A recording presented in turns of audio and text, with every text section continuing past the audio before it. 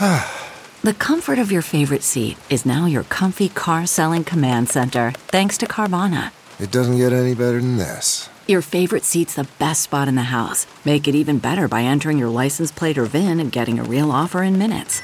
There really is no place like home. And speaking of home, Carvana will pick up your car from yours after you finalize your offer. Visit Carvana.com or download the app and sell your car from your comfy place. Good morning, I'm Margie Ellisor at Fox 2 with your St. Louis news, driven by Bomarito Automotive Group. The cold weather causing a problem at SIU Edwardsville. SIUE buys its natural gas on the open market. The price per unit went from $3 to $130.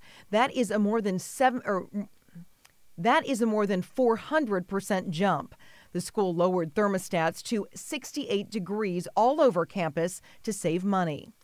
Illinois Governor J.B. Pritzker toured the vaccination site at the Belclair Fairgrounds in Belleville. He called it amazing, saying it's helping keep the public safe. He says more than 12% of Illinois residents have received at least their first dose of the COVID vaccine. In sports, the Sharks in town for a two-game series with the Blues. Third period down 2-1, less than a minute to play. The Blues pull their goalie for an extra attacker, and it works.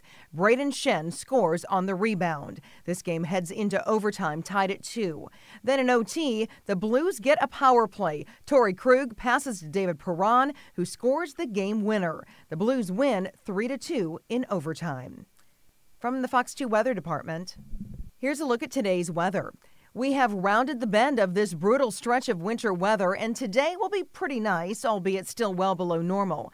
Expect plenty of sunshine and temperatures in the near teens today, but then warming into the upper 20s this afternoon.